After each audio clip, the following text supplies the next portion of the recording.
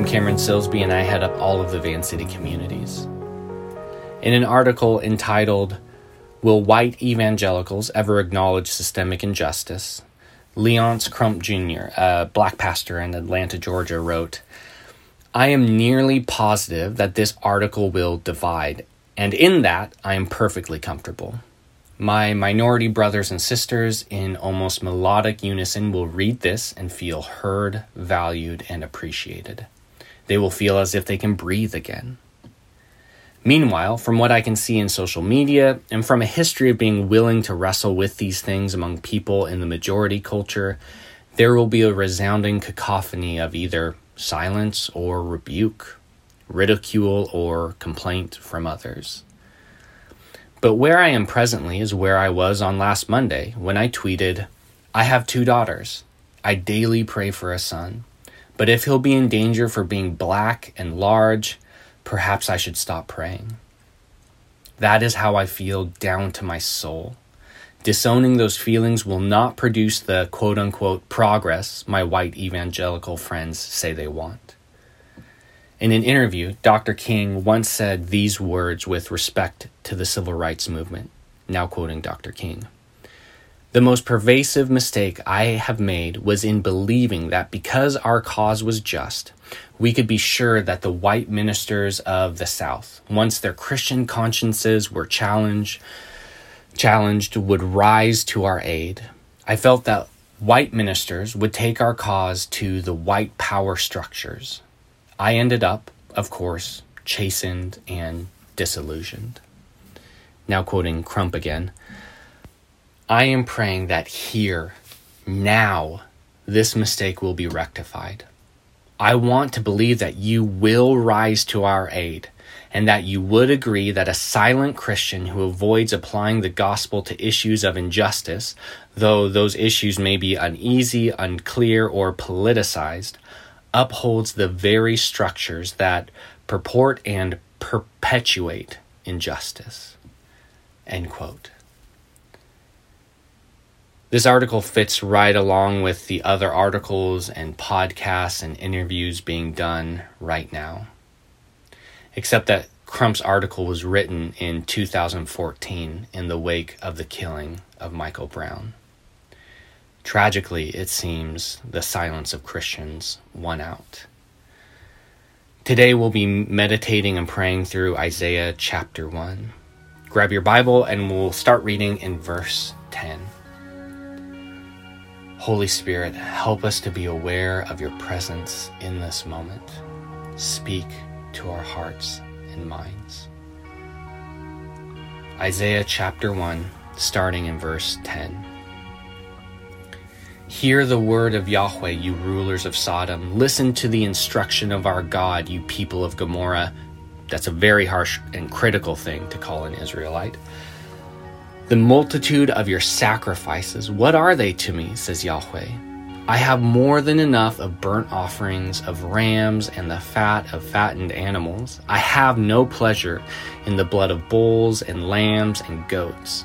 When you come to appear before me, who has asked this of you, this trampling of my courts? Stop bringing meaningless offerings. Your incense is detestable to me. New moons, Sabbaths, convocations, I cannot bear your worthless assemblies. Your new moon feasts and your appointed festivals, I hate with all my being. They have become a burden to me. I am weary of bearing them.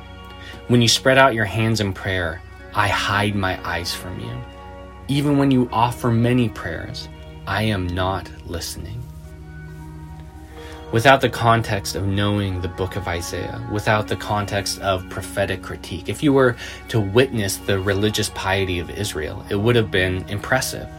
They were active and faithful to do their sacrifices at the temple. They observed the special days of the year they were commanded to. They had an active and vibrant religious life, seemingly.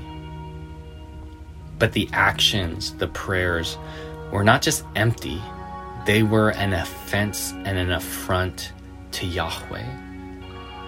Why? Holy Spirit, prepare our hearts to hear your words and guide us to apply them accurately to our own lives and contexts. The end of verse 15. Your hands are full of blood. Wash and make yourselves clean. Take your evil deeds out of my sight. Stop doing wrong. Learn to do right. Seek justice. Defend the oppressed. Take up the cause of the fatherless. Plead the case of the widow.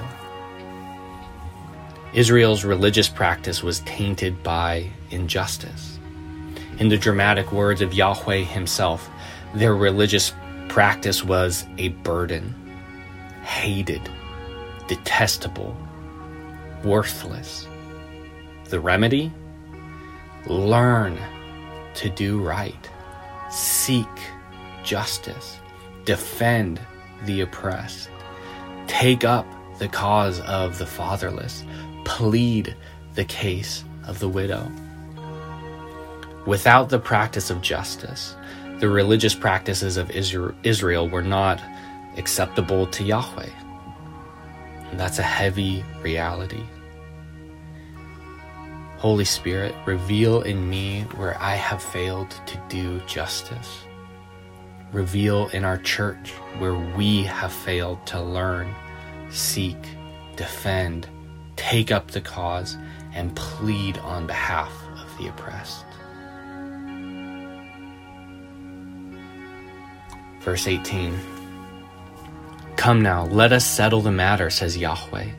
Though your sins are like scarlet, they shall be as white as snow. Though they are red as crimson, they shall be like wool. If you are willing and obedient, you will eat the good things of the land. But if you resist and rebel, you will be devoured by the sword. For the mouth of Yahweh has spoken. Yahweh graciously offers us forgiveness, cleansing, purity from the stain of injustice. If. It is conditional. If you are willing and obedient. Forgiveness comes with repentance from injustice and action for justice. And with that comes God's blessing. But if there is unwillingness, if there is resistance to change and repentance, there will be serious consequences. Repentance, forgiveness, and blessing, or resistance and destruction. Those are the options for Israel. In similar ways, those are the options presented to us.